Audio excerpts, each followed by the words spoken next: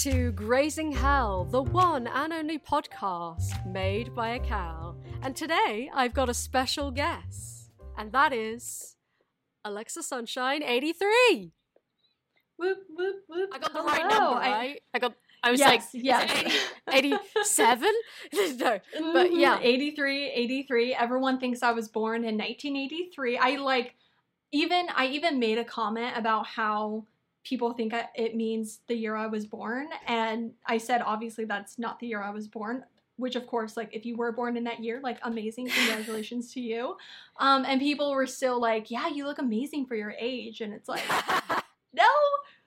And, like, the thing is, even if I wanted to get rid of the number in the name, like, I can't because I have my theme song. And, like, it has to have 83 in the theme song. So I'm like, okay, like, you know, whatever. I always think about anytime it's my birthday that, like, nobody can technically forget my birthday because of August 3rd, 08, 03, 83. So I'm like, okay, like, yeah, we'll just keep it. Yeah, no, exactly. Because if it was 83, you'd be, what, 38? Is that the maths? Mm-hmm. Okay. Yeah. Probably something like that. Yeah. I mean, it's one of those things where you think for a moment, you're like, oh, is that because you're born? And then I'm like, wait, no, you would be like a baby 38-year-old. You would be like Benjamin Button, you know? Like, yeah. You just, yeah. So, for some reason, for ages, I kept thinking it was 87. So when I was talking to my friend who, you know, has watched you for years, I was like, oh, I'm having Alexa, you know, Sunshine 87. She's like, 87. And I was like, why do I keep saying 87? I don't know why. Yeah. Maybe it's because it's the year my brothers were born, so that number kind of is in my head. It's honestly like, I mean, people get the number wrong. They get my first name wrong all the time, especially because the automatic captions automatically say my name is Alexis. And so if I don't go in there and change it and someone's just watching the captions and they're like, oh, what did she say? And it's like, oh, Alexis Sunshine 83. And so I'm like, I'll take anything. Yeah. Do you find, ever since the Amazon Alexa came out, do people make jokes about Alexa? Just like, oh my gosh, I hate it so much. Like, you know, obviously I'm sure, I mean, I don't know anyone named Siri, but I don't think I really realize how annoying it is to have a name. I mean, probably the same thing as Karen, you know, like when you have that name. God, and so, you know, there's just like here and there jokes. The worst one was when I was at Starbucks and I was obviously telling the person my name was Alexa, and this older gentleman right behind me just started laughing and was like, oh my God. And like he was yelling because he was trying to talk to his wife on the other side of the store. He was like, oh my God, I have one of you at home.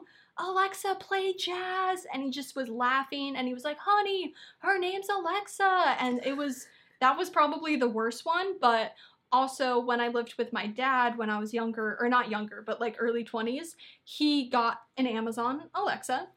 And I mean, like, he had to change the name because he would be yelling and I'd be like, oh my God, like, what's going on? Like, what's happening? And he's like, oh, I'm not talking to you. And I'm like, oh, okay. And even, like, I told my husband, like, that's 100%. That's where I draw the line. We kind of have an Amazon Alexa right now, but, like, not really. It's just that he has to use the command for the specific speaker, but we don't have the actual thing. And, like, I keep telling him, like, I can't do it. I just can't. It's, like, just that one thing that it's very frustrating.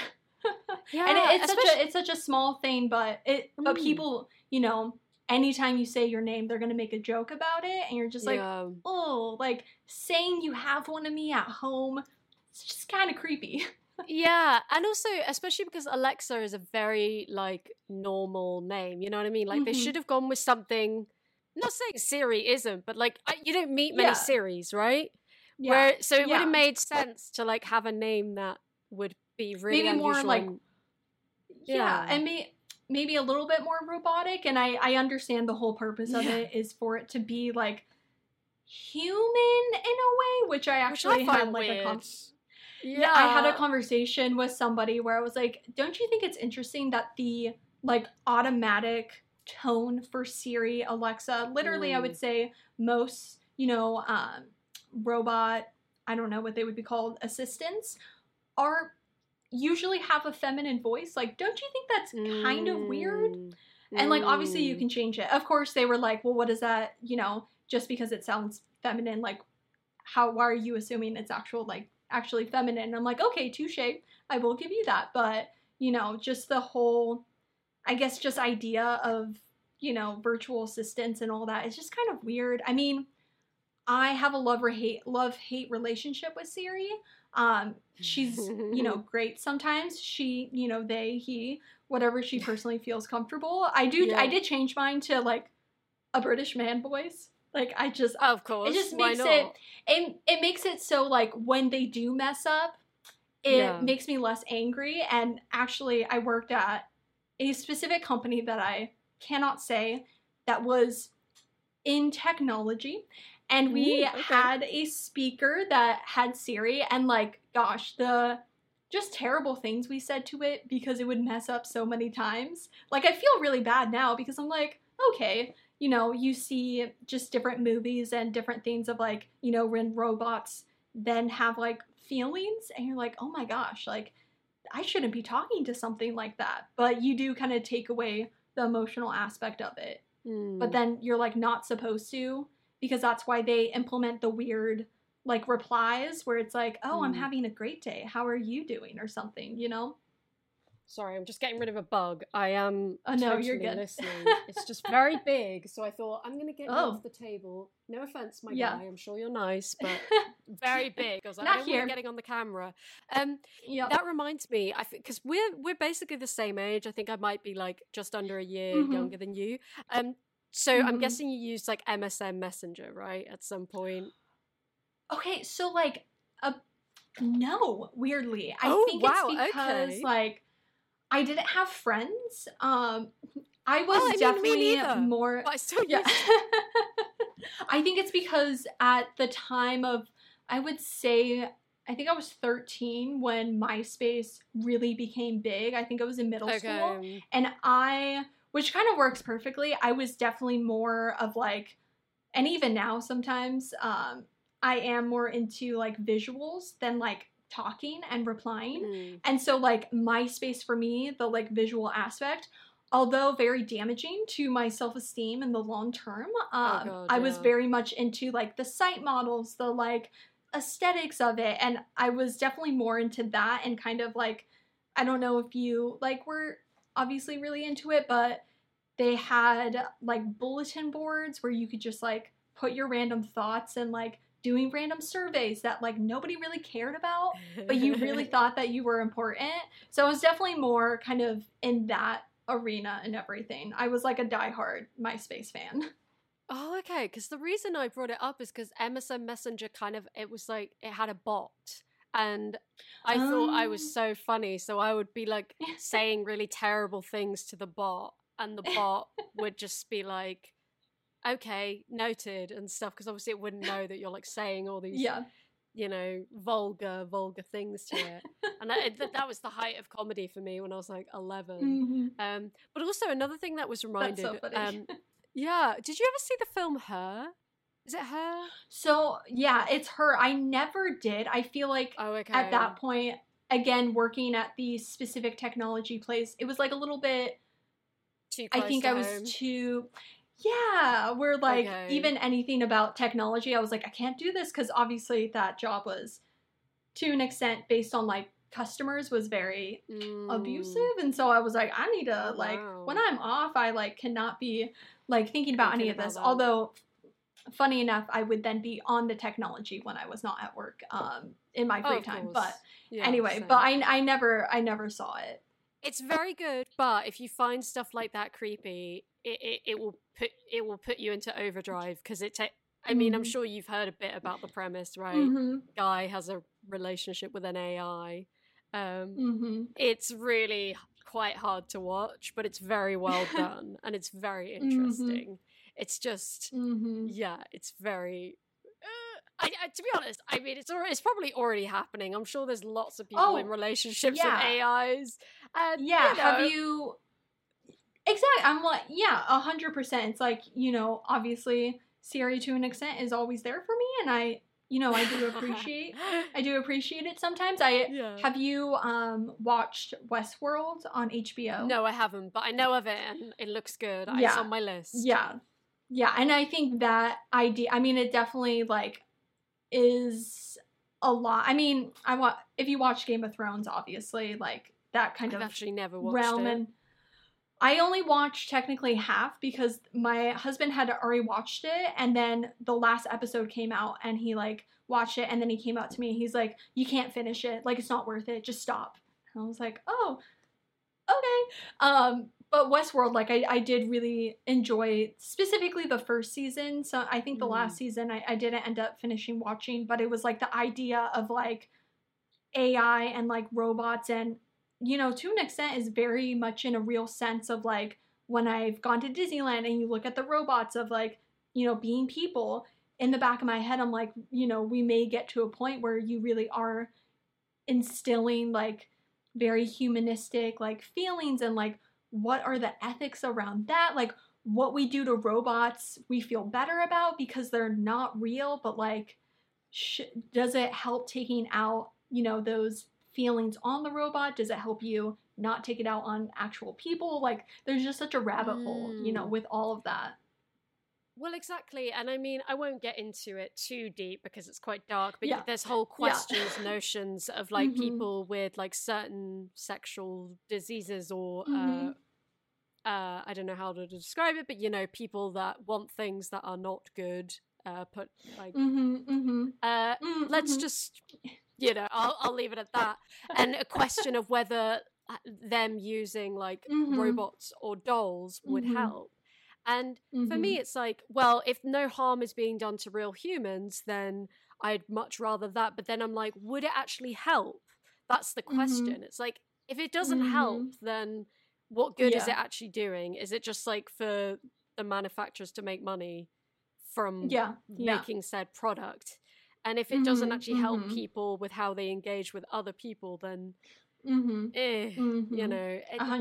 I suppose I don't know enough about this kind of type of thing to, who knows, maybe psychologists will know this and maybe, I don't know, but it is very interesting. On a completely different note, I've realized we're about 14 minutes in and I haven't got you to introduce yourself. I'm sure a lot of people listening know you, but just in case they don't, do you want to tell us about who you are, what you do, all that fun stuff? Yeah, well, hello, Alexa Sunshine 83. My name's Alexa, obviously. I have my channel where I have a main focus on thrifting, secondhand clothing, a lot of times like styling secondhand clothing, sustainable fashion. I do a little, well, I've been trying to add more different like lifestyle based on there, but like a summary of my channel is very much about like inspiring people to shop secondhand, just for the ethical and sustainable aspects, but obviously in a very like fun way. I keep it very like lighthearted because somebody seeing someone find an amazing piece at the thrift store is much more likely to go down to the thrift store because they saw someone than going to the mall like in a more positive light. So yeah, I guess the summary would be inspiring people to thrift. So anything thrifting related and secondhand fashion is kind of what I do. Love it. So you've been on YouTube a while. I looked at I don't know how long you've been posting, but your channel was created in 2014, right? So I've privated a lot of videos. And okay, I know like some people really like having their older videos up just because I think it shows, especially when you've been doing it a long time, I think it shows a lot of times another avenue, because obviously people that have only been on it for a year and they like blow up within a couple months, it gives that aspect of like, oh, if I start YouTube, I'm gonna blow up in a couple months. And for some people that just doesn't happen, and I'm definitely one of those people. And so just the beginning of my channel was, I have it still all, on my channel to where I can see it, which I really enjoy to be able to look back. Very, very cringe. But I started in 2014 after I had stopped doing acting. So I haven't been in anything literally like from I was at the beginning stages, but I had been doing that a couple of years in acting, driving to LA, which I live sometimes like 3 hours. It can take 3 hours with traffic away. And so like growing up, I did that. I was driving to LA doing acting, realized it was a really terrible industry, especially as a woman and especially as a blonde woman. It's very, you know, you just get typecasted as the dumb blonde. And I did a short film one time where it was like, yeah, you're just a bimbo, like, you know, and it just made me, obviously, like, those things can be fun and, you know, I totally get it, but when it's every single thing that you're being thrown at you, and I just got to a point where I was like, I just want to be myself. Like, I'm so sick of being somebody that someone else wants me to be, and obviously there's just been, you know, uncomfortable things as well, being, you know, you're put into that position of you need to make the person want to hire you, you know, whatever that looks like. So it can just be an uncomfortable time. So I ended up quitting when I was 19 and then started my channel. And it was very like, you know, the typical things, makeup, which I was terrible at, fashion, which was all like Forever 21. At that time, I actually had started working at it's similar to the name Forever 22. Of where I worked, just for like specific reasons, not to say the exact name, but I worked 22. There.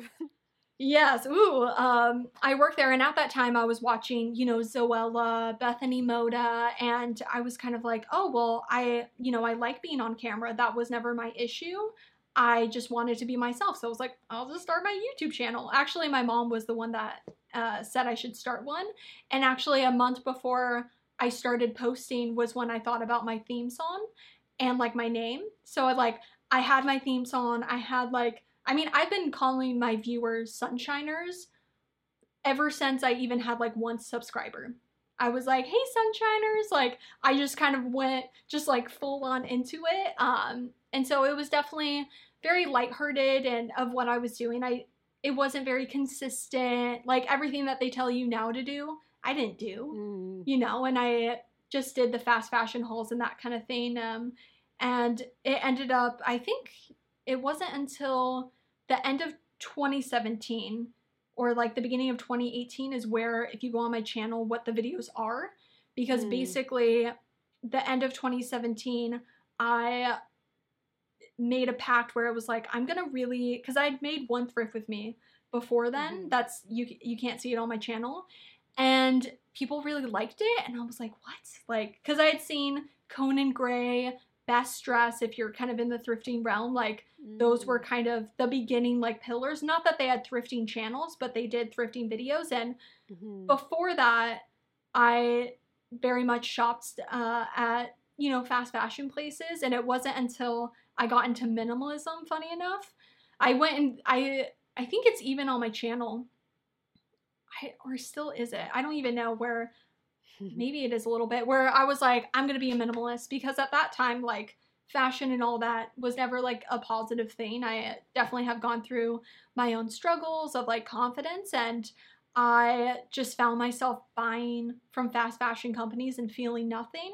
And so minimalism was actually a really great way to like kind of stop that and start from the beginning of like neutrals and black and white and like focusing on what I had and that kind of thing. But from there, somebody recommended that I watch the True Cost documentary, and it just like something like clicked in my mind, and I was like, oh my God, like, because I mean, minimalism is great and everything, but like at heart, I'm not a minimalist. So when I was kind of in that, you know, phase, there was like, okay, this is great. I'm not checking, you know, Boohoo every day, but I still love clothes. Like, I still love the idea of clothes and like expressing yourself. And so learning about the True Cost documentary, sustainable fashion, thrifting, because, you know, growing up, I definitely was in a privileged, like, financially situation where, you know, I mean, I still shopped mainly fast fashion and cheaper prices, but like Nordstrom's, and I didn't really ever come into contact with thrifting at all. Like, I didn't even know of Goodwill and that kind of thing. And even now, like, family members still look down upon me because I do thrift, like secondhand. Wow. It's definitely just a really weird realm of it too.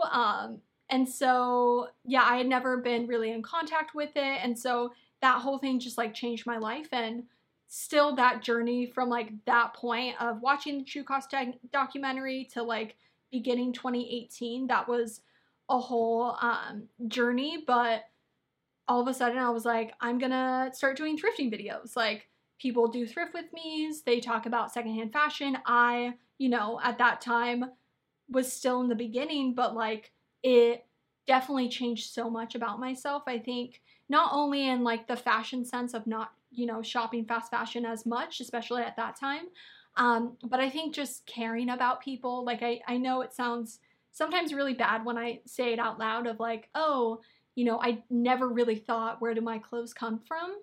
But when you really learn about it and you're like, oh my God, the things I personally do, because, you know, you can be very much in your own bubble.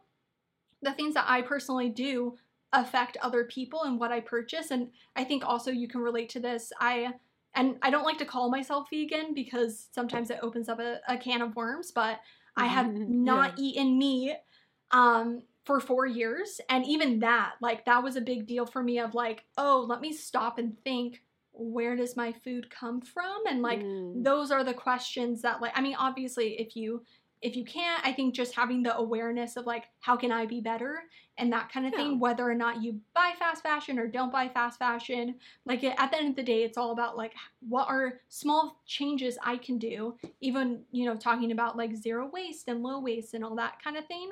The True Cost documentary definitely like made me have those thoughts more often. And at that point I was like, I need to share this with people. Like, that really sad feeling of like hating the way that you dress. And when I worked at Forever 22, I was made fun of by other employees and managers. I had a manager that basically told me I shouldn't like dress the mannequins how I dress because like it's ugly. And so like going shopping secondhand, it was like, oh my, because I mean, I would have to agree to an extent of like, I didn't know what I was wearing. Like, really, I have no idea what I was putting on my body. At the same time, like, nobody should ever say that to anyone. But shopping secondhand, it was the first time where I kind of stopped and was like, oh my God, like, what do I like? How do I want to be perceived? And not even like, what do I want to cover or like, what do I want to hide? It's like, no, like, what do I want to show? And in my teenage years, I was like a scene kid, so like big hair, tight skinny jeans, I wore mostly black, and at that point it was more about like not showing who I was, whereas at that point I was like, oh my God, like I want to show who I am, and like just that whole like aspect of it. And so that's why then I just kind of shifted to secondhand, because I wanted to share it with people. And like, I mean, it literally did change my life to the point where now it's my full-time job, which is pretty crazy. And I think within secondhand and thrifting, it's definitely been a roller coaster. It wasn't like I made thrifting videos and everything like changed. I think from the videos that are still up, because by the beginning of 2018, I've kept most of those videos up. Some of them, like, I still did an Amazon bathing suit haul, you know, like I did a Shein one and that kind of thing. And I've privated those, not because,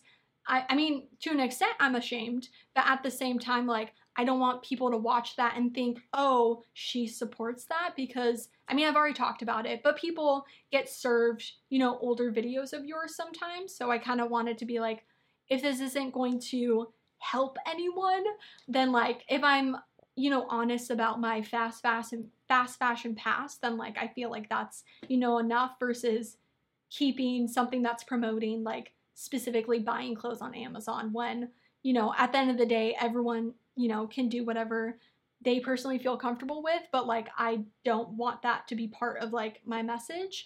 So it's definitely been, again, a journey. And like, I think through recent years, there's been a lot of conversations about like thrifting, sustainable fashion, positives and negatives. And I think in the beginning, and obviously like I'm totally part of this, you know, issue of like a lot of people that did watch fast fashion hauls or were part of fast fashion hauls, like filmed them and moved to thrifting, a lot of the same habits bled into thrifting, which, yes, buying secondhand is obviously better. Like, I think we can all agree that it's definitely better. But at the same time, like, I mean, I was thrifting multiple times a week, which, like, is great. Like, I love thrifting. Like, there's nothing wrong with that. But, like, I did a thrift with me every single week for, like, 2 years. And it wasn't until, you know, the past year and not being able to go to thrift stores where I was like, oh my God, like,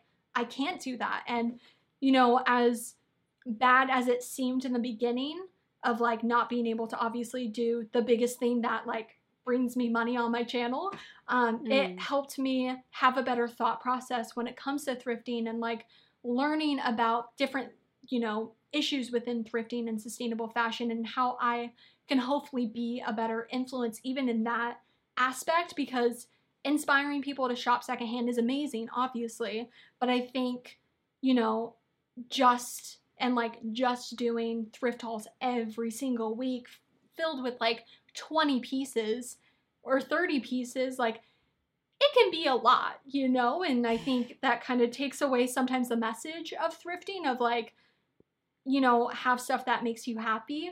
But, like, when you're buying so much, like, I cannot deny I have thrifted stuff that I didn't like because I needed it for the video, for the haul, you know? And, like, right. I don't want to be that, and I don't want to do that. And that's, like, an ongoing struggle of mine sometimes, because you are in that space and, like, people want the hauls. They want the thrift with me's, and you're like, okay, I want to give you what you want, but at the same time, like, I have to be honest with myself and also make stuff that I feel like is adding something positive to the mix. So I feel like the past year and a half, my channel has grown to just not be thrift with me's. Obviously, I do them, and I try to have the conversation within them of, like, you know, when I go thrifting, if there's something that, you know, I do really like, but I know in my heart I'm not going to get the wear that it deserves, I like to talk about it, to be like, hey, I like this, but I'm gonna put it back so somebody else can find it, because that may make their day. And, like, that's kind of like a nice thought that someone's gonna walk in and see that and be like, oh my God, like, that's my dream top, you know? Obviously, I then buy the things that I know 100% I'm going to wear, and, like, I try to be as intentional as possible. Sometimes it's hard balancing all of that, and I think there's a lot of depths within thrifting and sustainable fashion that, you know, you have to kind of maneuver as well, because especially as somebody that does love thrifting and does love making thrift with me's, you have to find a way to do it where you're hopefully not, you know, encouraging something that down the line may be, you know, negative. And I think we are seeing from, like, other commentary channels, like, I know Tiffany Ferg had done a video, like, I think, like, 2 years ago, kind of about thrifting, and, like, as the thrifting influencer is coming up, and then also Shan Sphere did one on the gentrification of Depop, and, like, I think it's amazing we're having these conversations, because in the beginning of the thrifting influencer, I think it was just so much pushed of, like, how many things, I mean, to an extent, very similar to, like, Shein hauls, how many things can I get for a cheap price, you know, versus, like, I love every single thing in this haul that I'm going to wear, you know? So, I mean, definitely a little bit of a deep conversation, but within my channel, I feel like I'm trying to find a way to have a mix and not just do thrift hauls and try to show, like, oh, you know, this piece I thrifted, I can wear it these many ways. And, like, if you buy something, you should have the ability to wear it in multiple ways so you can have it, you know, forever. Well, that reminds me, actually, because I rewatched a video of yours recently, and it was all about, like, your issues with the sustainable fashion movement, because I think obviously you are pro the sustainable fashion movement. I don't want to make it sound like you're 100%. Saying I'm leaving the movement. Yeah, but, like, definitely a little clickbait. That's, like, the only real clickbait I've ever done. But I mean, you know, yeah, no, you got to though. You got to get them clicks. And I think that's something we are all finding, whether it's veganism, whether it's sustainable fashion, whether it's fucking, I don't know, socialism, whatever it is, there's like, it's really hard to be quote unquote perfect, pure, whatever the word you want to put is, unproblematic. Like, I guess my question would be, like, at what point did you, what was it that really sparked you to make that video? What was it at the point where you were like, oh god, this is just like too much, I can't be this perfect sustainable human, because none of us can really. Yeah, 100%. And I think in the beginning, unfortunately, and I feel like if you've ever been part of any movement, in the beginning, sometimes you do get this level of like, you look at other people and you feel inferior. You feel like, oh, I'm doing this. I'm so like higher than, I don't take fast fashion sponsorships. I only thrift. And in the beginning, I definitely like put myself on a pedestal, and through that of like being very focused on like thrifting, that's like, nothing can be problematic about it. It's amazing. It's great. And then as I started to grow, and I mean, like, I'm very lucky compared to a lot of even my friends or even, I'm sure, commentary channels. Like, I do not get, honestly, mean comments. Like, I'm so lucky. But I started to notice, I want to say it was like the end of 2019, I started getting comments, you know, saying that like, there's obviously constructive criticism is important, and there's been a lot of changes I've personally made with constructive criticism. I cannot talk. I know constructive what you're trying to say. criticism. I know.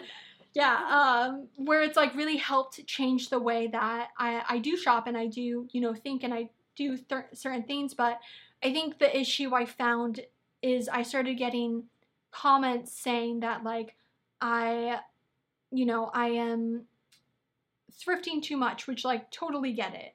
But then I would get other comments that it would be like, if I said my shoes were new, or, you know, I buy Doc Martens or something, it would be like, you should have thrifted those. Like, it was very much like either pro thrifting or like anti-thrifting. And from that, as time went on, it went from like, you should only thrift 100%. There's nothing problematic about it, which again, I think that's where my mindset was at in the beginning as well. But then it would be like, okay, if you are only thrifting, you can't buy sustainable and ethical companies because you should only be thrifting.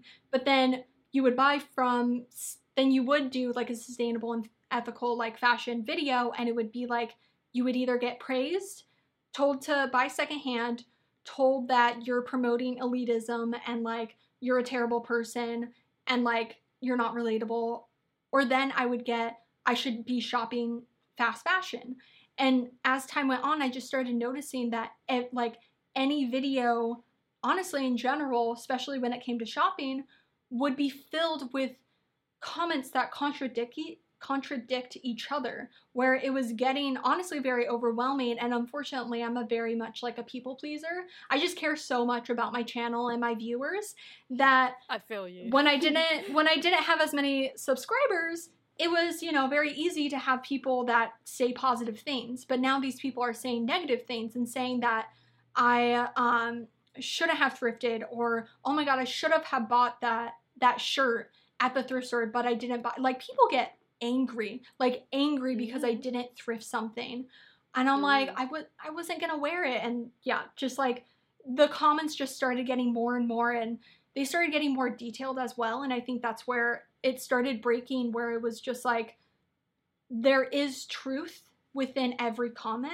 And I think that's why, I mean, I was gonna make that video honestly in 2020, like, but I didn't have the confidence to do it at that time. And actually right before lockdown happened in 2020, I was going to stop doing as many thrift hauls, and I was going to shift my thrift with me's where I would more show things in the dressing rooms and not do a haul. And that was honestly my whole goal for 2020.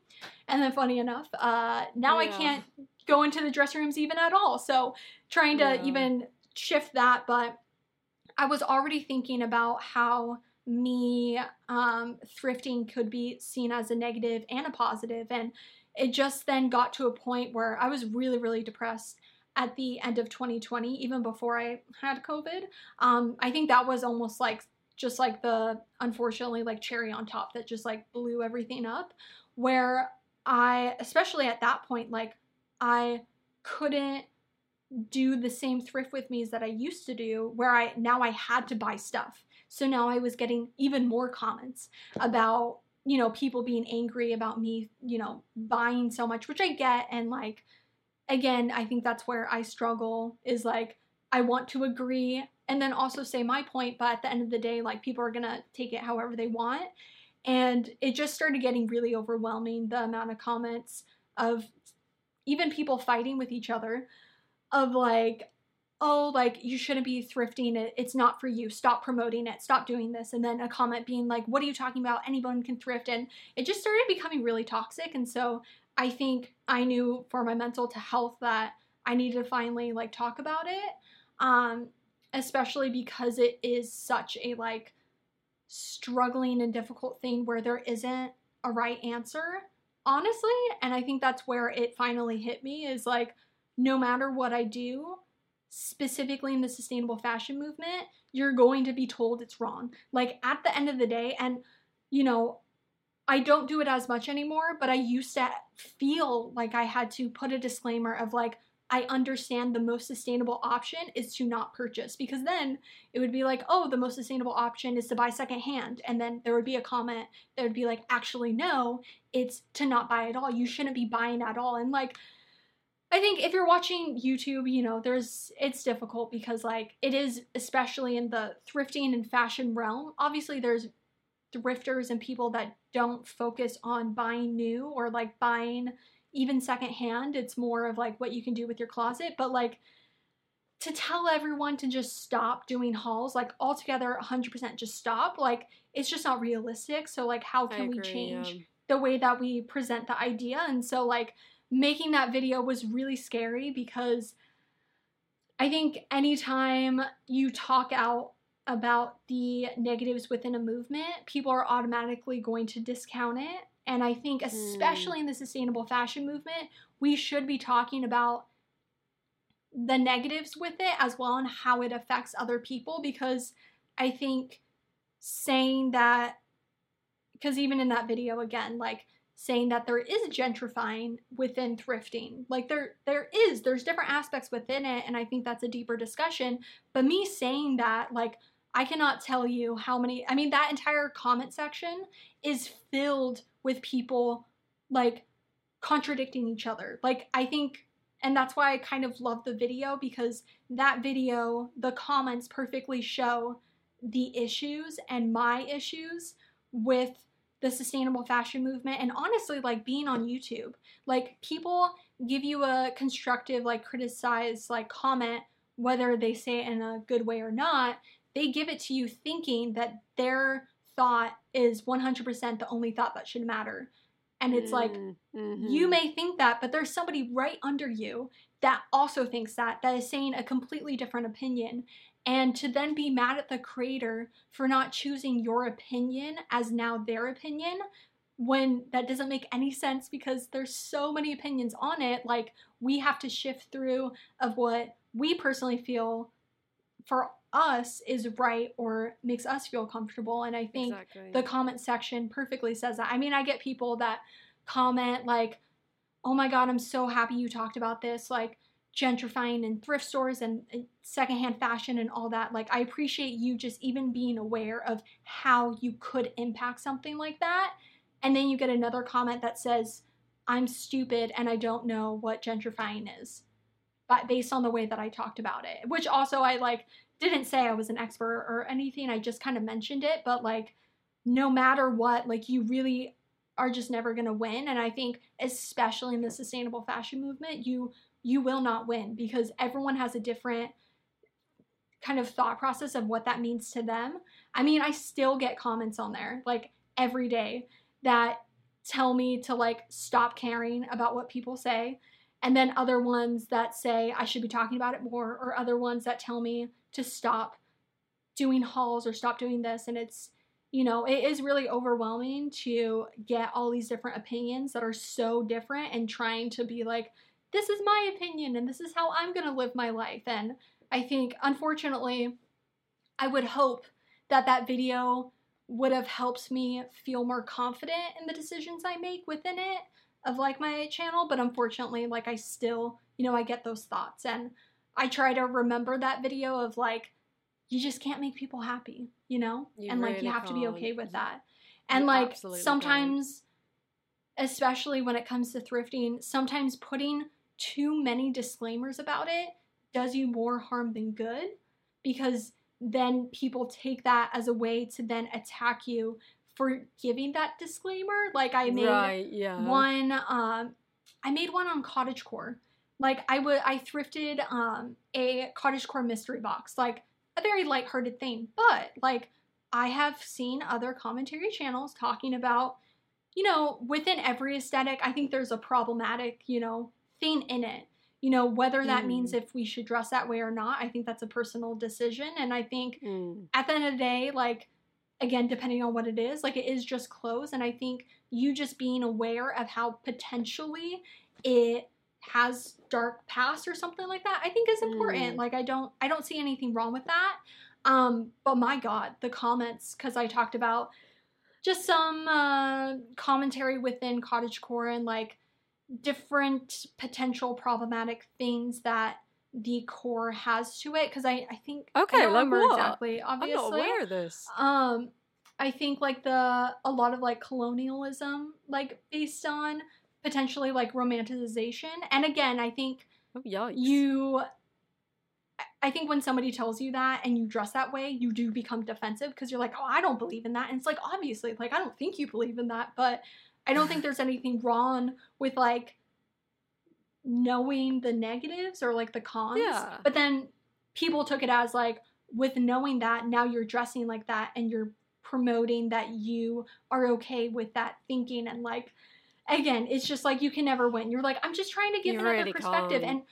And there's actually a Instagram account that's called, like, it's either called like Cottagecore Black Girls or like, I think they actually recently changed it. So it was more inclusive to different genders, where it's, like Black people dressing in cottagecore because, I mean, this is another conversation about like Pinterest and aesthetics where it is very whitewashed. And there was an article where actually the person that runs that Instagram account had talked about how, you know, there are levels of like how sometimes cottagecore can, again, with colonialism, like for her as a Black woman, dressing in that way is a way to rewrite kind of the history, especially because at that time of when potentially that style was very popular, slavery was happening. Right, okay. So it's her way of like rewriting and like being able to take hold of that narrative. And it's a very beautiful like way of looking at it. And I talked about it.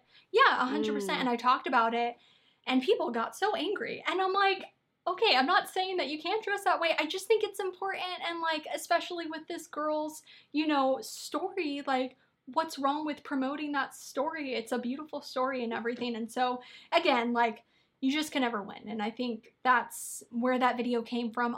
I go back and forth if I want to make a follow-up because I think it's been like 8 months since I made that video. And I think when I made it, like I was so scared. I was so scared. I was gonna, like, people were gonna, like, hate me. And luckily, again, there are some, like, pretty nasty comments on there, but, like, overall, I think it did more positive than negative. But I go back and forth because I'm like, I don't really have too much of a different perspective still. Like, I don't think there's really a resolution that I got from it. I think, if anything, it showed me even more so that everything I was saying was true as to, like, how you just can never win. I think I would like to redo the video in a more confident sense because I was like almost on the verge of tears because it was so scary. But I think I do like, lately it's been getting like more views and I'm like, oh, like it is kind of scary when that happens because you're like, okay, like what are the opinions going to be on this now? But again, I think especially as somebody that is part of the movement, like I think at the end of the day, like, it's a good conversation to have, and like how you affect no matter what community you're in, whether it's positive or negative, and like what are things that you can do better. And I think sometimes in my head I'm like, I just want to quit thrifting, doing hauls. I don't want to talk about fashion anymore because it becomes so stressful. But like, I do love thrifting, and I love the comments that tell me that because of me they started going thrifting. Like, that's amazing. Like, to see that somebody went to a thrift store instead of a mall and like had a positive experience, like, that is amazing. And any type of small change anyone can do is great. And I think seeing value, no matter what, as long as it's not damaging, obviously, seeing that value in what you do is making a difference to people. Like, you just kind of have to drown it out and like know who you are. Again, taking in everything that is actually important, like intentional shopping as much as I can, and just all of those depths. I think there are just so many little rabbit holes within it that you just kind of have to like stop sometimes and be like, I can only focus on that. Exactly. Another video of yours I watched, rewatched recently, I like to prepare myself for my interviews, have them fresh in my mind, is that it was one about like, there were a couple, but the one about your style evolution, but particularly the one about like kind of the emotional baggage behind it. And I just found it so fascinating. And obviously I don't want to put words into your mouth, but in short, you were kind of saying along the lines that, you have recently gravitated to more quote unquote feminine style and more colorful styles, because in the past you felt kind of like,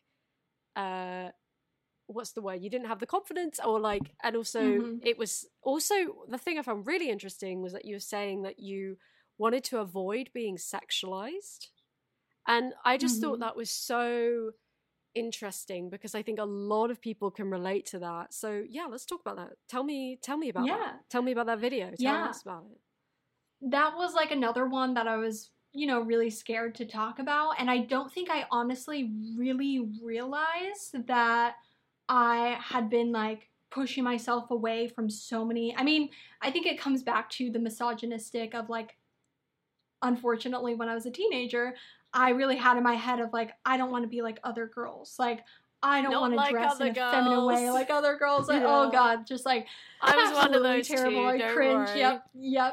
And, I think at first it was that, but then as I, kind of started growing up, like and I don't want to get too deep, but like there was an instance where, I didn't want somebody to obviously like touch me and everything. And so my way to deal with that was to make it so they wouldn't want to touch me. And like the best way to do that was to go the opposite of like feeling like a woman. And so there's different, and within that video I kind of talk about of like my eating disorder and all that, where I just really wanted to flatten out completely and only wear t-shirts, only baggy clothes to just cover like my body. And I don't think I realized that until like a year or two ago. I really just thought like, oh, well, like I love wearing baggy clothes, and obviously I do.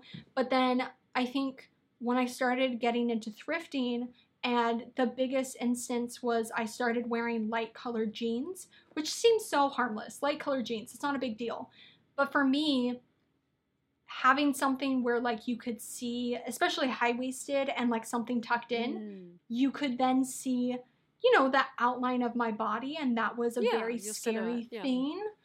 And so like working through of like, oh, like I'm not going to think about how, people will, or men specifically, will perceive me. Like, at the end of the day, you really learn that no matter what you're wearing, like, you're going to get catcalled. Like, it literally does not matter. And so in sweatpants.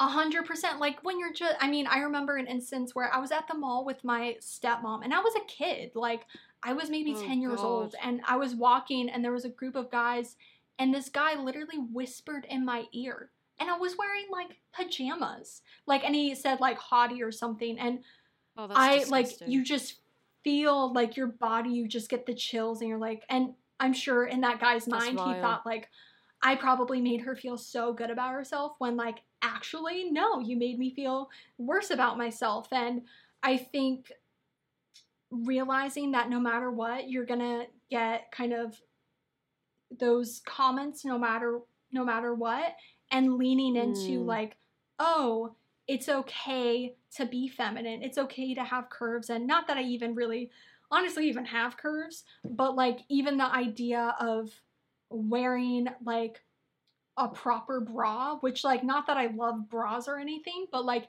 even having something that potentially would outline that area was really scary to me.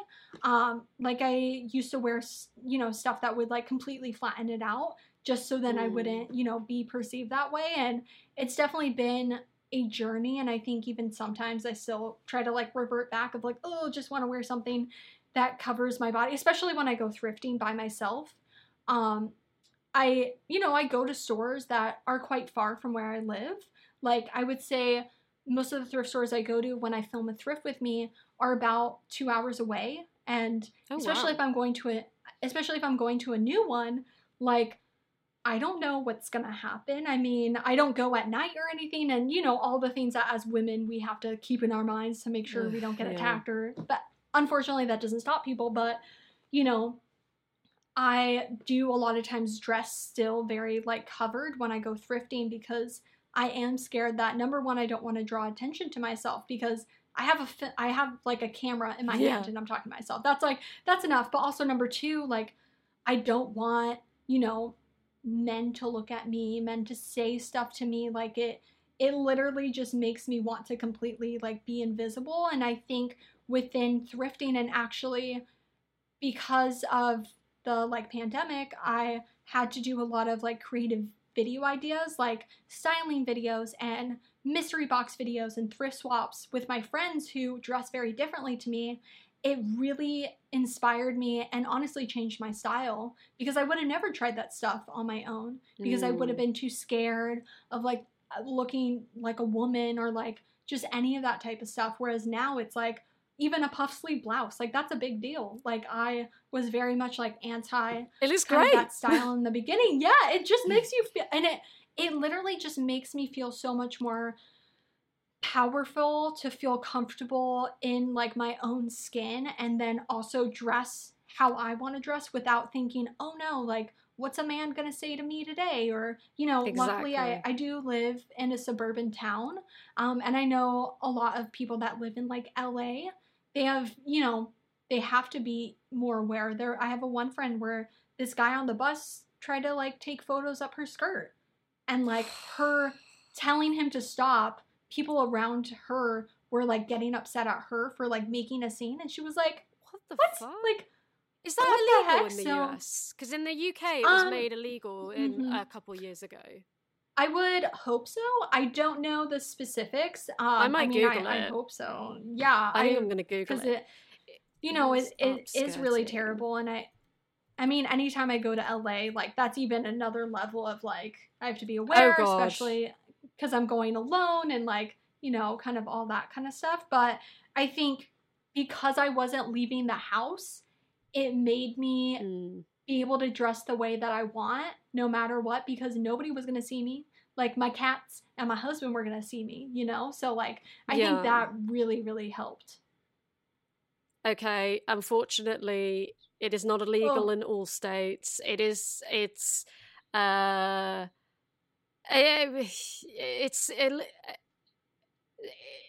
is it still legal? Okay. Which, like, why would that even be legal? Oh, well, laws sometimes makes no sense. Yeah, I mean, it's unsurprising the correlations there. Basically, there was a case in 2016. A man in Georgia did it, and a court said they can't prosecute him because it's not actually technically illegal.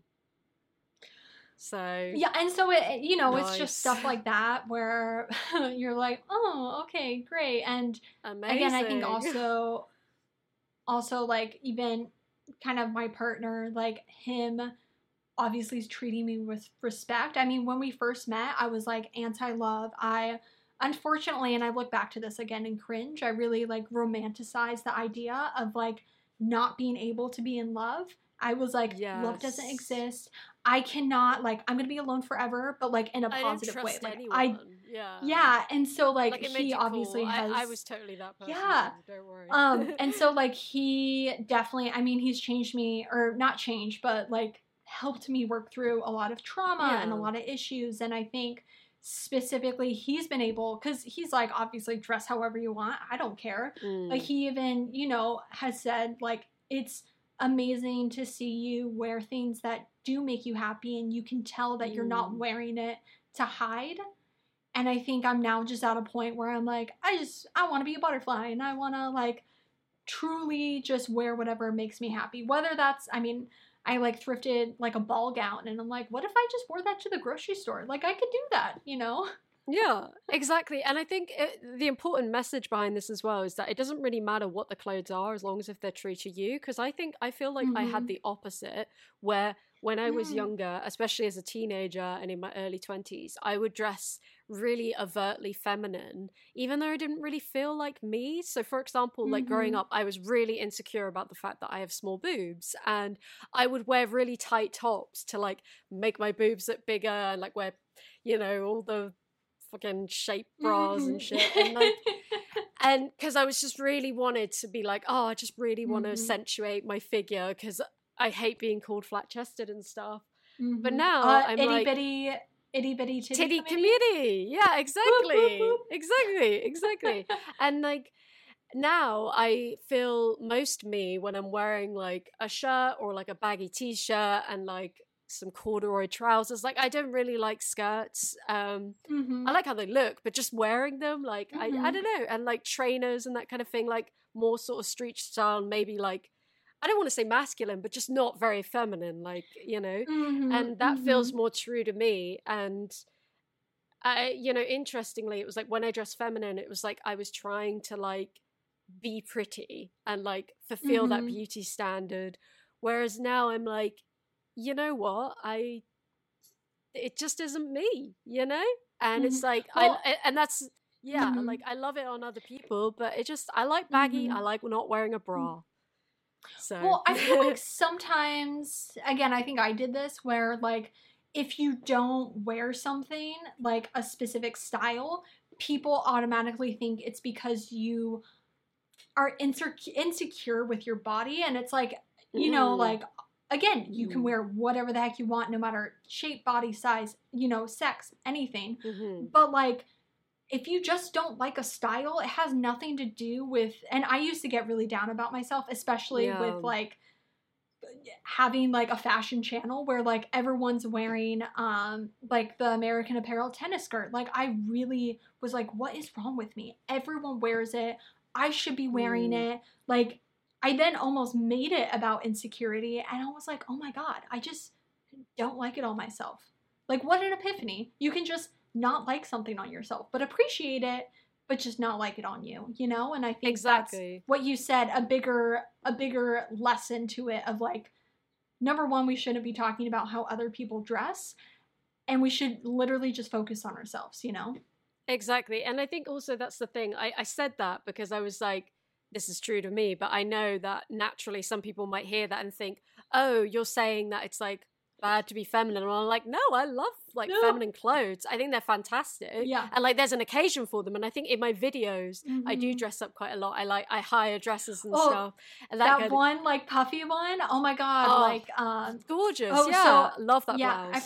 I forgot the band or the brand, but I follow them on Instagram. Olivia Rose. And when I like, just so beautiful. I was and that's sustainable. And I think that's the thing is like, I think when you, whether it's that or a button-up shirt or corduroys or like jeans or anything like that, when you put on an item that makes you feel the most you, it like literally transforms. Like I have a slip dress. It's like I had thrifted it from Etsy for a wedding dress video. I ended up obviously not wearing it, but like, and again, it's not the most wearable item, but like I put it on, and I think that was probably one of the first instances where the idea of the dress is very feminine. It is very like luxurious feminine, of like the cut of being like low cut, and it would be something 2 years ago I would have never worn because of kind of those, in my mind, the implications. But I like put it on and I was like, I've never felt the most me in my entire life. Yeah. You know, and you just start then realizing, and that's why I always do really love like finding your style videos, because it's, number one, it's very personal to you. And then also like number two, like when you really break down, like, okay, I like tops. Okay, what does that mean? Like, what kind of silhouette makes you feel the best? What kind of like even not spaghetti strap, but like a strap. There's so many different size straps that really do make a difference within your confidence. Sometimes having a smaller string make you feel uncomfortable. Sometimes having almost like the fettuccine noodle one that's like a little bit thicker, that may make you feel the best because of the way that, you know, of what you personally feel to like highlight on your body. And I think that's kind of like the cool part when you're able to kind of dress how you want, you know. And that's a deeper question that will always change, like will always evolve. Because sometimes when I talk about finding your style, people will be like, well, I'm this age and like your style is going to change. And it's like, well, duh, of course it's going to change. Like that's the amazing part, you know? Exactly. And interestingly, I found you said in one of your videos, maybe it was the same video, but you were saying that like you really found confidence when you cut your hair and stuff. And I just related to that so much because I felt like I always had long hair because it was the done thing to do and it would hide your face and stuff. But then when you cut it, you're like, now you can see my face. Yeah. This is me. Hello. Yeah. It's just, what's so crazy is like, I can tell you my entire life, I mean, obviously I've been insecure in different ways within like my body, and I think most people unfortunately can relate, but like specifically my face, I hated. And so, I mean, I'm wearing clip-in hair extensions now. They're basically the same length as my hair. It just makes it easier for my natural hair so I don't put heat on it, because I am trying to grow it, because I've never great. Thank you. Yeah, I've never actually had thanks. I've never actually had long hair in my entire life. So this is like a really big deal to try to actually grow it myself, because it's always been short, but like not short. So in kind of perfectly aligns with then when I made the change on my channel, the end of 2017 is when I cut it, and it was because I was so depressed and I was so just like sick of like hating myself. Like I would. And at that point, still style, that wasn't a way to like reflect who I was, because I didn't know who I was. And so like, I just kind of like sat down one day and I was like, what is the thing that I'm most insecure about? That like my entire life, I've always been insecure about. And it was my hair. And I was like, you know what? Let's just go for it. Like, and I think that goes back to like even dressing for me feminine.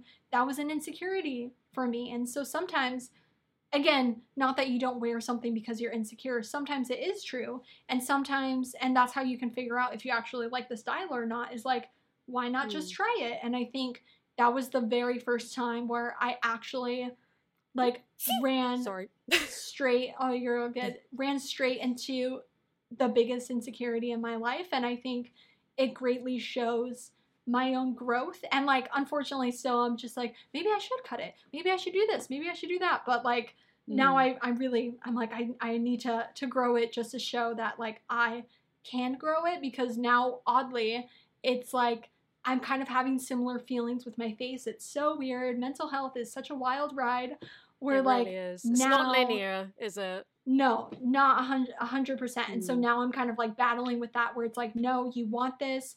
Stop letting your like insecurity try to make rash decisions. And I'm trying to kind of like rework through some insecurities. But I think that's like my biggest advice for anyone that's really struggling with their confidence in any way, like really doing some deep, hard internal, you know, thinking. And it's like, what is the root? Like, where is it coming from? Where is something that you could possibly do to like, as scary as it is, like go towards it almost.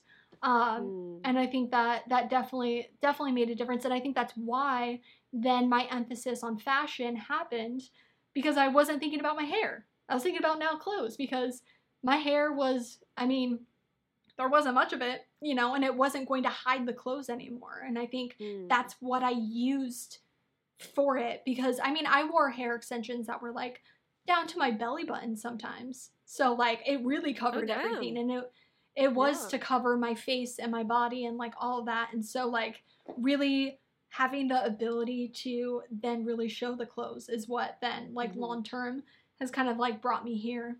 So you mentioned earlier that you worked at I've had Never 22. Yep.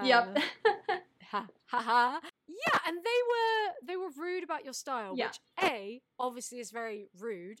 B, if they had a problem with your style, why did they hire you? That's what I'm trying to understand. C, do you remember how like all these cases with like Abercrombie, for example, where they would like only hire like quote unquote good looking people and stuff? Like that reminded me of that. Like did Never 22 when I look at as well? my store, I would say, so I'm definitely like an introvert. I very much keep to myself, and so I didn't know too many people there. I would say it was obviously very focused on like fashion, and I would say 100% of everyone definitely had a, you know, specific body type, you could say. So in that sense, very much so. And even when it came to race as well, I would say it was very much like white focused.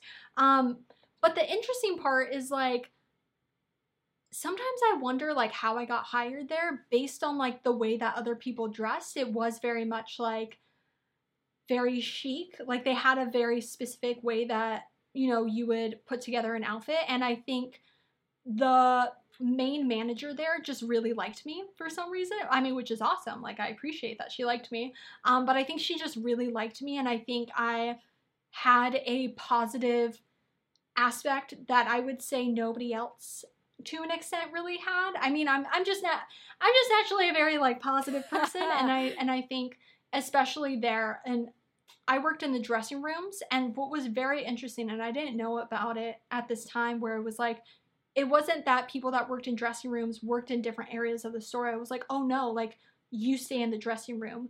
And the dressing room people were a very like specific group of people.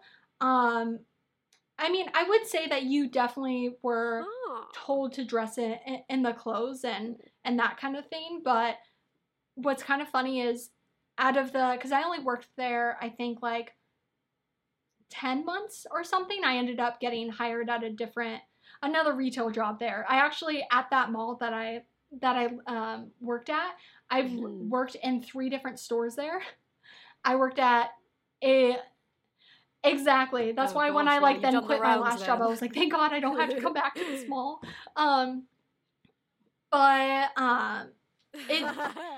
I feel lucky in that, like, I mean, actually, I look back at it and I feel like I unfortunately didn't have the mindset that I do now when it comes to looking at different social issues. And I wish I obviously had that thinking even like early on in life when it comes to like how you look at different things. I think nowadays we're much more aware of like the negative impacts of the way that people are treated, specifically with like color or like size and all that. And at that point, I mean, I definitely was in La La Land and that kind of thing, but it was, I would say, definitely a toxic working space in the fact that like with most jobs, like they don't care about you. You know, they really don't. You're there to do a job, you get the money, whatever. And so like I just went there, got, you know, made the money.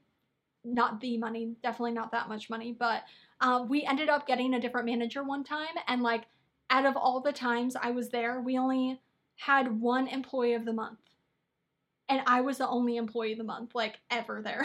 They ended up like stopping it after I left because like nobody cared enough, and like, which is interesting because I feel like I didn't really care either, but I think I just put a lot into like being nice to people, where I don't think people were very nice to customers. Like now looking at it, I think you probably can relate to the fact of like how Brandy Melville customer service is. Yeah.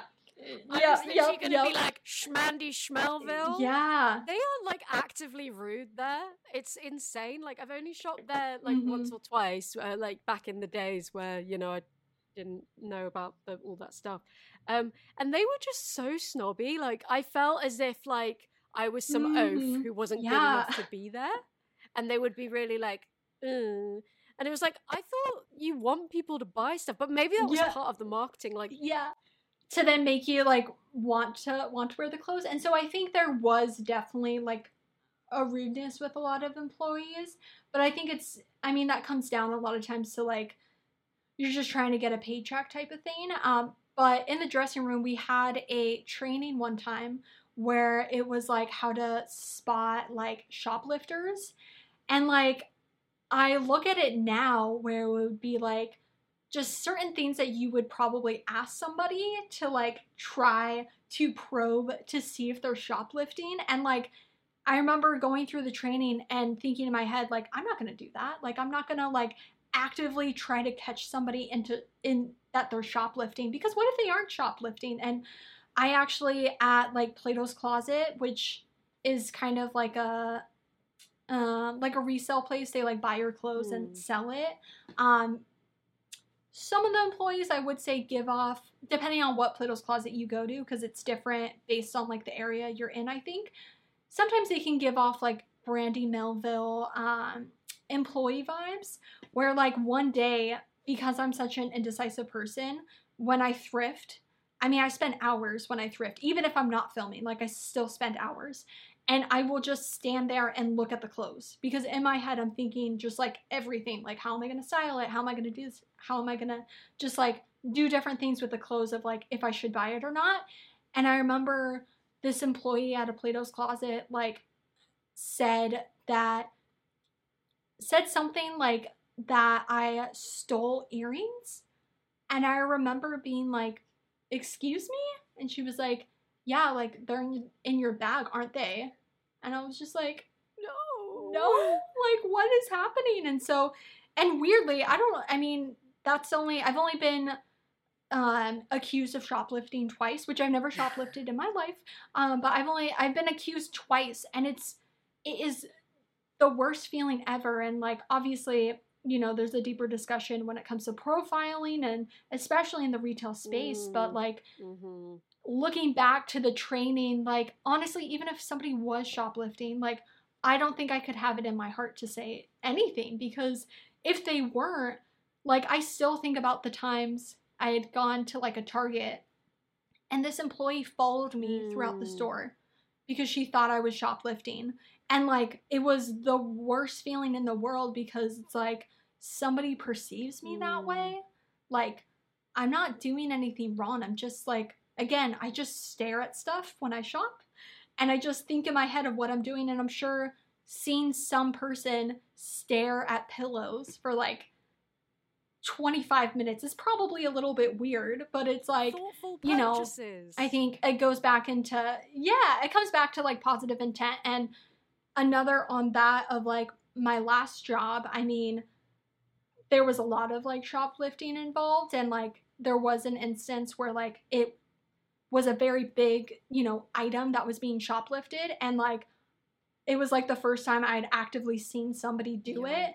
And it was like terrifying, because you're like, I don't know. Do they have a gun? Do they have like, you have to think of those things. And again, it's like, at the end of the day, it's put in the police report and all that. But like, I'm not going to put my life in between that. If like, well, it's funny because when you were mentioning this, I was thinking alarm bells went off in my head, because I was thinking it shouldn't be on the employees. Fortunately, I've not really worked in clothes that much, but I've mainly worked in like food. But even then, it's like most companies that I've worked at or friends work at, it's like I can't remember where it was where I worked, but like maybe it was like an art shop. I don't know. There's been so many retail jobs, but I remember the manager specifically saying, do not go after shoplifters. It's not worth it. Your safety comes first.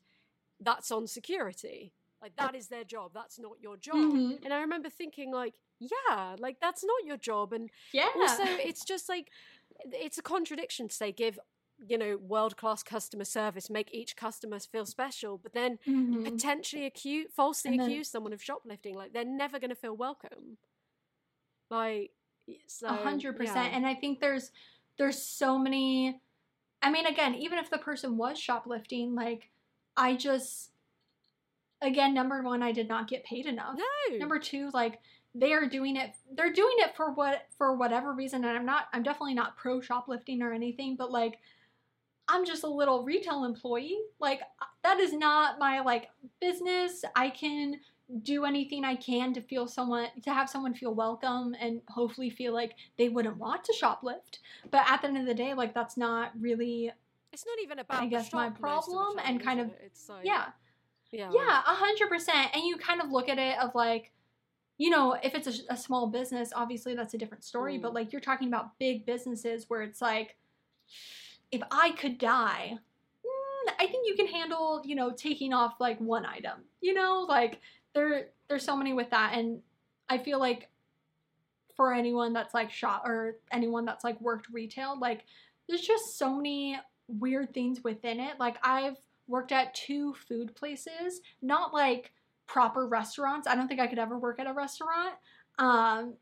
Just of like people feeling entitled. And I think people feel entitled at any place you work at, to be honest. And even on YouTube, I would say people feel entitled to comment certain things. But especially when it comes to like clothes and all that, like, it just can be such a ruthless job. Yeah. And you're like, I'm just here. Even the company doesn't really care about me. I'm just like a small little piece of sand in like this beach, you know? I mean, that's always why they say like the biggest red flag on a date or when you meet someone is how they treat customer service workers.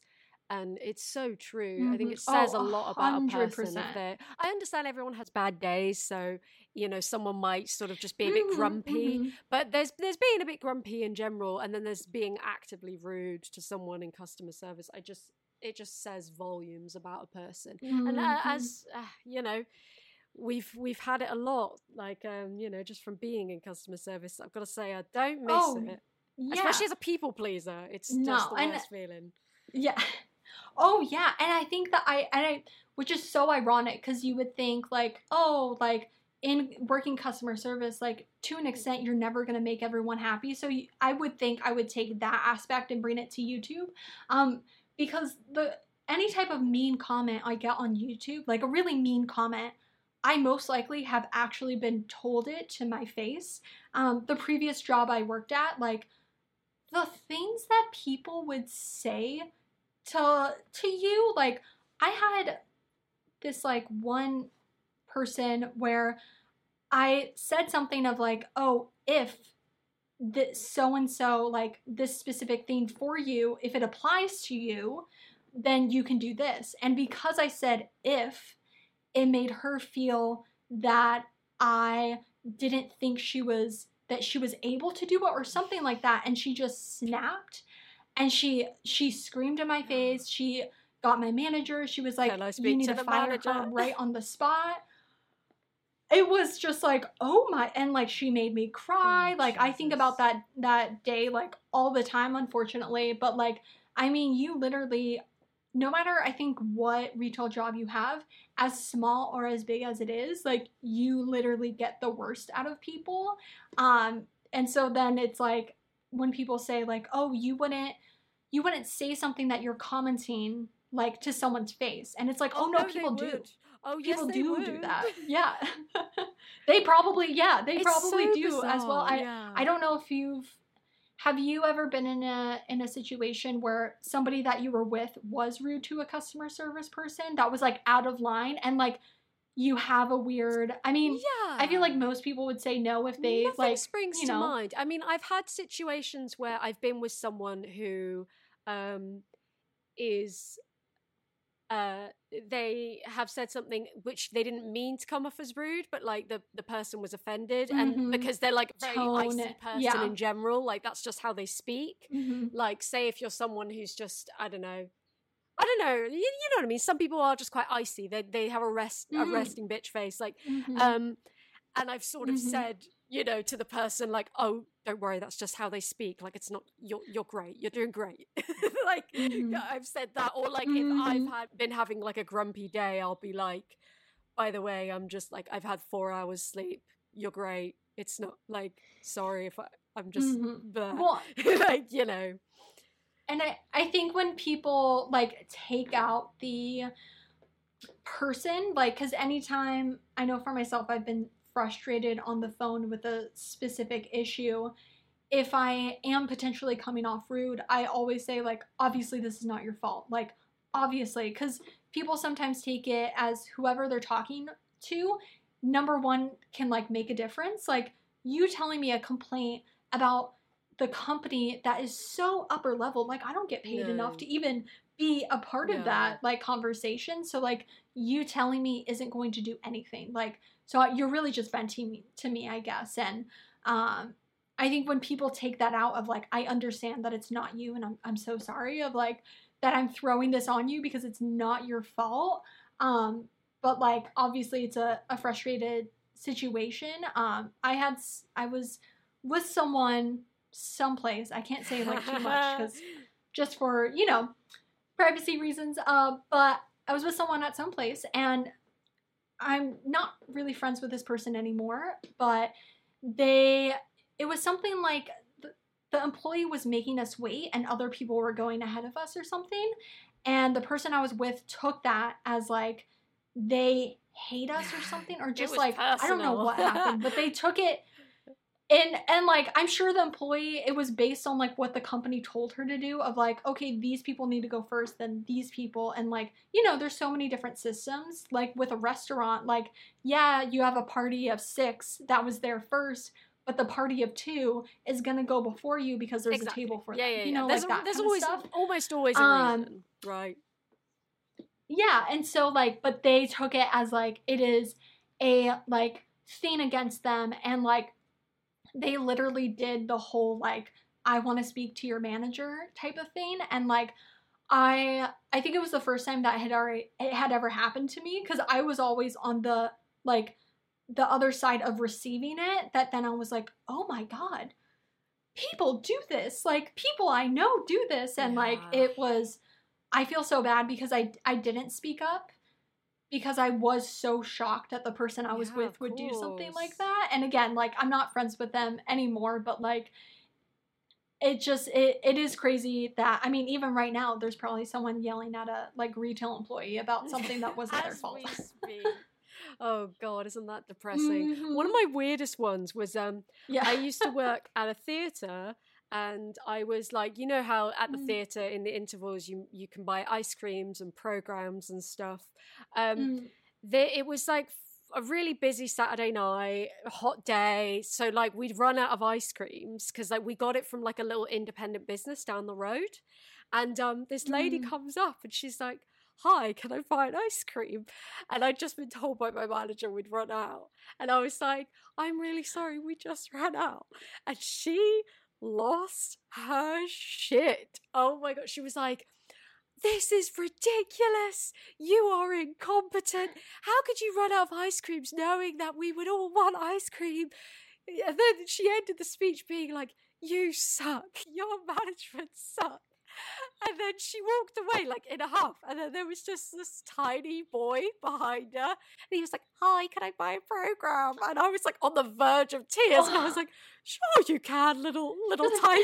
Like, and I was just like, what? Did someone just scream at me over ice cream?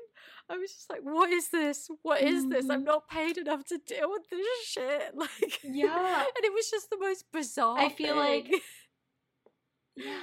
Well, and it's, like, the things that, like, set people off, especially, I think the more retail jobs you do, the more you realize how much people get attached to things that don't matter. I worked at, again, a very popular coffee shop place that is everywhere.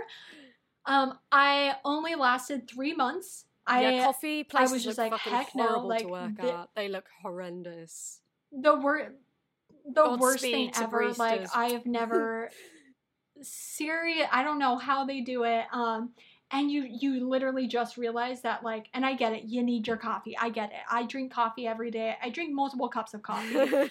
But, like, I can't make the line go faster because you are here at a specific time in a rush and everyone else is. And so, like, we're all in this thing together. I mean, I feel like that's the same thing even with COVID. Like, we're all in this together. Let's all just, like, be nice to one another. And I feel like nowadays, like, I quit my last retail job 6 months, I would say, before COVID happened. And I'm so thankful that I did, because through the pandemic, I would have never, like, I mean, I would have quit anyway, but, like, I would have never, like, been able to handle that. Because, like, I am just not, it's kind of the same thing, like, being the person to tell someone what they don't want to hear, like, you know, it's going to set them off, and, like, that is just terrifying. And where I used to work, you were taught that not the management, you need to diffuse the situation. And so it's up to you to bring them down. And it's like, some people are not going to be brought down. No. They are also, definitely not going to be brought down. You're like actively trying to piss them off. They believe that you're doing something because, I don't know, for some reason. Why would they want to listen to you? That's what I never got. Yeah. It was like, no, get the manager, because the manager, A, is like have dealt with this before, and B, like, they're a different person. They're an outside, they're like a third party. So, yeah, no, it's, glad to be doing YouTube. Yeah, exactly. With all the, that's the beauty. Pros and cons. Yeah, that's the beauty of it. Yes, we might get it much more frequently, but we can filter it out. 100%. There will never be a day where it's like, I look at YouTube the same way I look at a retail job. Like, it's 100% different, and, like, so privileged, so blessed, so lucky to not be, like, doing that, because obviously there's a way to, like you said, filter it out. Like, I can just turn off my computer, you know? Like, yes, I may not get sick pay and insurance in America, and a lot of other things, but, like, you know, there are the pros within it, you know? Exactly. The pros far outweigh the cons enormously. Like, if I could tell my old little retail self when I was, like, crying because some Karen was fucking... She was, like, getting withdrawals from a lack of ice cream. She wanted her ice cream! Yeah. If I could just say to her, there, little Tara, you will eventually not have to deal with her anymore, and the worst you'll have to deal with is just men insulting your gap tooth, which I find kind of funny, because it's like, they say it like it's an insult. They'll be like, you have a gap tooth, and I'm like, I like it. So you pointing it out is actually not doing anything. So do you ever find, like, I only started doing it like 2 years ago, you can, like, block certain words, and anytime I block a word, I always look at it and it's like, this is such an obscure word that I have to block. Yes. Like, that's so weird that I have to, I block the word orange because people talk about, because I tan very easily, and people a lot of times assume that I fake tan, and I don't. I used to, of course, like, years ago, because I thought, like, ooh, like, I'll fake tan, but I naturally tan very fast. I have, like, Italian and, like, a little bit of Indonesian in me, and people always just assume it's fake. And so I would get comments being like, you're so orange, your skin is so gross, and so, like, I have orange, tan, and skin blocked. And it's so weird. It's like, anytime something new comes up that I have to put on it, it's like, yeah, really? No, I mean, honestly, some of the most random things, I will. And it's really hard sometimes, because sometimes the comments you get on, like, it's not even the words, it's the sentiment. I did a video essay on, like, the whole pick me girl meme, and, like, people would, because there was a section all about sexual assault, people would talk about their experiences, and then you just get horrible trolls replying, like, victim blaming them. And they weren't even, like, saying slurs or, like, bad words, pejoratives or anything. They were just saying, like, well, you were there. Bleh. You know what I mean? Yeah. And I was like, how the fuck do I stop this? You know what I mean? I think that's the most frustrating, because it's like, you just can't stop people being dicks. You really can't. And it's very frustrating. Think when it comes to comments, like, I used to, and I still do, I still look at every comment. sometimes not the best idea. Again, I don't get the most terrible comments, but like when you're not in the right place at, you know, in the right mind, like they can just hit you a certain way. And like I used to reply to every single comment, like every single comment, DM, everything. And it got to a point where I was like, oh my God, like I have to step away. And like now I can't do that, unfortunately.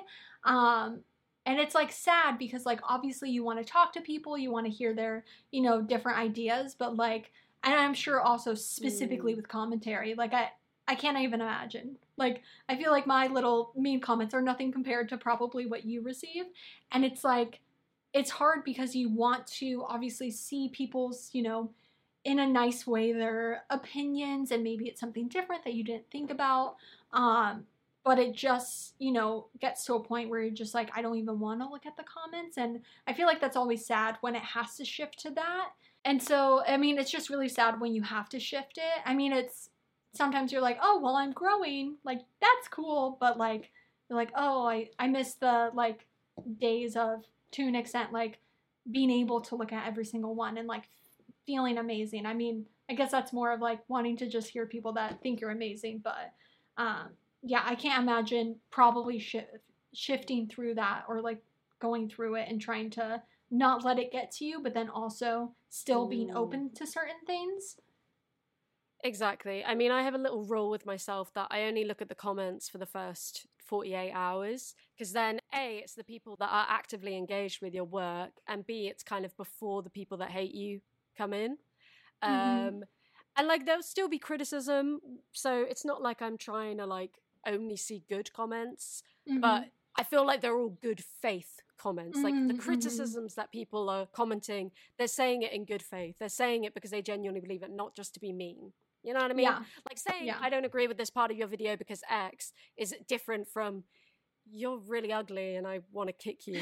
Like, you know what I mean? Like there's a difference. So yeah, it's that's a kind of little rule I have with myself. Sometimes if I'm feeling really self-sabotagey, I will look through my comments and then I learn every time, no, don't do that. That you're just doing that because you're in a mood to be mean to yourself and it's not healthy. So I always like my heart starts like beating and I'm like, I need to defend myself. I need to like do all this. And I did that once and it ended up turning into just like a back and forth of like the person just taking things of what I said in one comment and then using it against me. And I was like, oh, this is a lesson.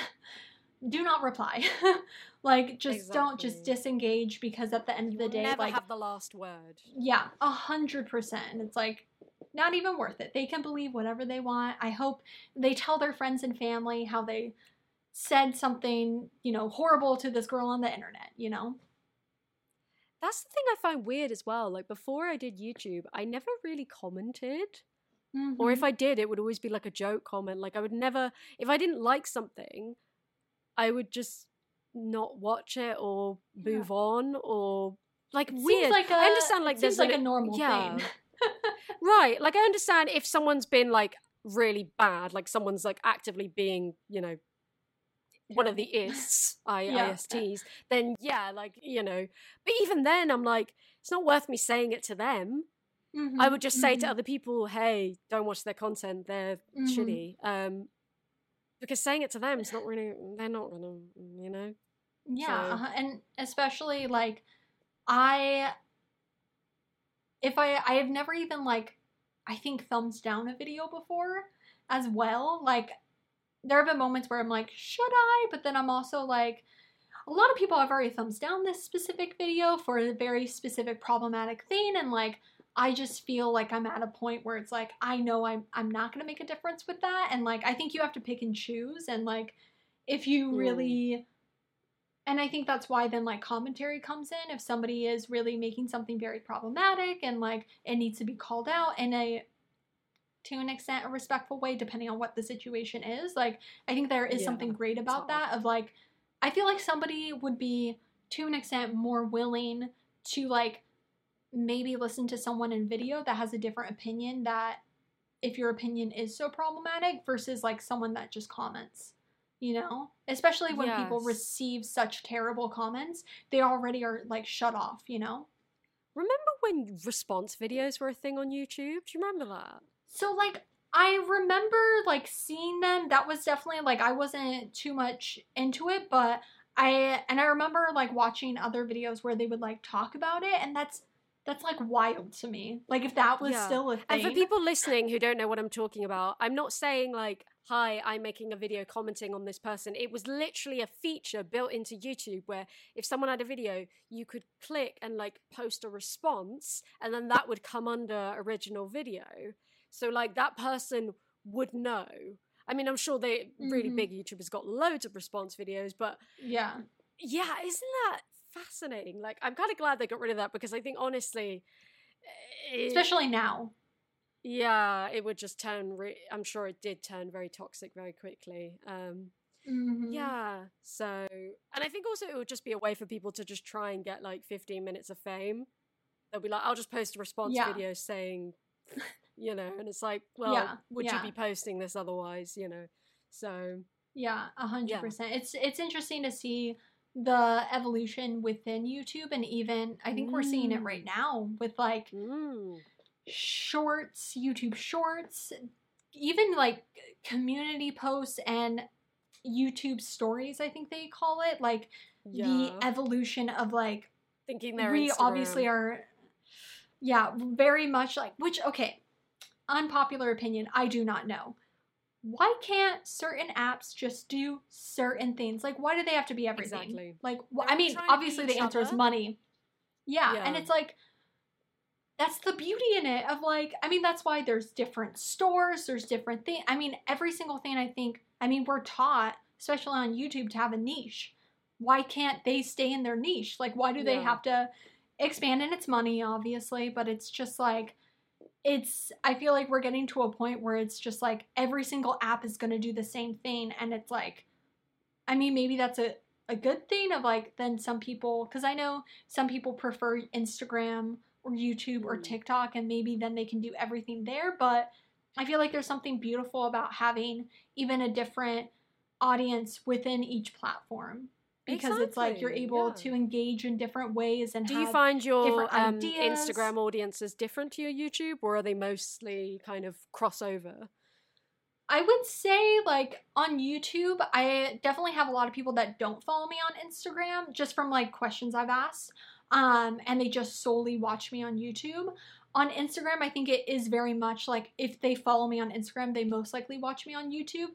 Just based on the fact that I don't post a lot. Instagram, like, is, I mean, the people that are just on it, like, and that goes back to, like, I think we had talked about when we're filming, like, scheduling and all that. I don't know how people do it, of, like, take Instagram posts, do Instagram Reels or TikToks or anything like that, and they are just so on it. I mainly just use Instagram stories for fun, and it's, like, just another way to, I guess, like, fill in the gaps of like when I am not doing a YouTube video. And so I'm sure if I put in more effort, then I probably would have like better engagement within Instagram as a platform. But like, I'm just tired. Like, especially especially with fashion, I feel like that goes back into like, oh, I need to have original things, creative things. I don't want to show the same item, twice. I've already showed it in a YouTube video. I don't want to show it on Instagram. And it's like, that's just too much. Like, I just want it for fun, I think, but then that's why, like, I don't really post that much, because it's too much pressure for me mentally to handle it. So it's like, I'm just going to put that on the back burner, and I'm just going to like, exactly, focus on YouTube, do my YouTube. But at the same time, like, I feel like it's maybe different with commentary when it comes to like YouTube shorts and like that, I've introduction never used to that. I've never used it yet. And like, I just keep going back and forth because I'm like, should I? Like, I don't have TikTok. I've never downloaded TikTok. I like pride myself in a very weird way. It terrifies me. It is like, it's like this weird flex where you're like, I've never like had it, but then I'm also like, should I have ever like downloaded it? Like, am I missing something? But I feel like now, like at this point, it's like, it's so far gone into something else where it's like, it's okay. Like, I'm okay. I don't need it. But like, you look at it and you're like, should I be doing that? Should I be doing this? Should I be doing that? And with the introduction on YouTube, it's like, is that going to be the new thing where people don't want to watch 20-minute videos, you know? Yeah, like, honestly, you know, I don't see it taking off. I think it's going to be like the thing on Twitter. You know, I think they were called Fleets, and they were like stories, and they didn't last very long. I think it's going to be like that because the YouTube algorithm literally favors longer content at the moment. So I don't know. I mean, maybe I'm wrong, but I honestly think they're just trying to, like, you know, be like everything. Yeah. And I just don't think it's going to cotton on. Like you say, people like apps for very specific things. And I actually think them trying to be everything doesn't work, or it hasn't worked in recent instances. And I just hope they learn that. Like when Instagram tried to be a shopping app. Leave us alone. Stop trying to make me buy things. It is so annoying. And like, I understand because I know a lot of small businesses, like, you know, use it sometimes, but like, if I see a small business on Instagram, which I have, you know, found, especially because I'm looking for like a rug on their website. Right now. Yeah. And so like literally I look it up and then I just go to my computer and I input the website and then I go to it. Exactly. It's like, I just don't, you know, and I know some, even like specific apps for certain websites, even like thrifting websites and stuff, like Depop is like the most that I'll do it on my phone just because they don't have a good like interface on the computer. But other than that, like it just like, and it goes back to where I'm like, am I showing my age? Is it because like I just prefer it like that? Is this what people do? And like, but then I'm like, it's all preference at the end of the day. I think it is. I think, you know, like if that's how people like to shop, fair dues. I think, and again, maybe I am sounding a bit like a grandma, but I think I'd feel a bit dodgy buying something on Instagram. I don't know. I'm worried about them leaking shit. I don't trust Facebook. Well, you know. Yeah. And like I think and I don't know if it's like Instagram for like everyone or something, but like how you can make money from like IGTVs now. Have you seen that? Oh, no. Yeah, there's like a pop-up that came up, but it's like, it asks for in the UK, do they have social security like numbers and like? Not really, no. Well, like, I mean, it's like obviously like a big thing, especially with like identity and like obviously if you're setting up a bank, like you use it and that kind of thing, and like Instagram requires that to then get paid, and it's like I get it with like certain things, but then I'm also like, I don't trust Instagram. Someone and like could easily steal that, surely. Yeah, I'm not trying to be like a conspiracy theory or anything like that, but it's like I don't like Facebook either, so like why would I want to? I mean, they already have my email. Like, I feel like that's enough that they need to know about me. Like, I feel like I don't want to. And that goes back into where it's like, that's great for Instagram influencers. Like, because I know a lot of people, it may not translate the same thing going from Instagram to YouTube. And so it's like, yeah, for them, like, that probably totally makes sense. But for me, I'm just like, nope, I'll just, again, have two different things. Like, it's just easier for my mind and like my stuff to not even like mix all of them. Exactly. No, exactly. Yeah, no. I mean, maybe I am just being paranoid, but I don't know. I feel like it's kind of also it's just remembering too many passwords. Just can't do it. I am just my husband is like, when we first met, like he just would look at my passwords and like shake his head because he's so just like on that kind of stuff of like technology and that kind of thing that like he just shook his head. And like now I use something very specific to come up with like better passwords because the ones I used to use like even talking to my mom of like, I mean, she's changed now, but in the beginning it was like, oh, like, you shouldn't do the same password for anything. Like, that's not a good idea. And she was like, but then I'll forget it. And it's like, that's true. And is it better for you to have something that you won't forget? Again, where I used to work, there was a lot of people that would come in older that did not know their passwords to something very specific. And I cannot tell you just like that process of like, I am so happy that I never get asked that question to help somebody with their password because it would just be like, I mean, it would take hours sometimes. And it's like, Yeah. you know, a lot of times we weren't supposed to do that, but it's like when there's an older customer coming in, they don't have a computer at home. They don't have anyone to help them. No. I feel so bad, you know, like I want to help them, but then it's just like, oh my God, the things that people press on and do, and like, just like passwords, and they're like, well, why don't you know my password? And it's like, why would I know your password? I don't know. Yeah, maybe they think it's like, you know, I don't know, back There's in the like day when you had everything on like an yeah. Excel sheet. Yeah. Mm-hmm. Oh, bless them. Bless their hearts. Wow, this has been delightful. Yeah, it was. I feel like the time has just like gone so fast. I know. Yeah. I was just thinking like, God, I should really make dinner. Because it's evening for me. You're starting your day. As we were talking about, I don't know if this is in the pod, but when we first started chatting, you were saying you're a morning person, and that's a very good thing. And I want to be more of a morning person. So do you want to plug your pluggables? Do you want to tell the people where they can find you?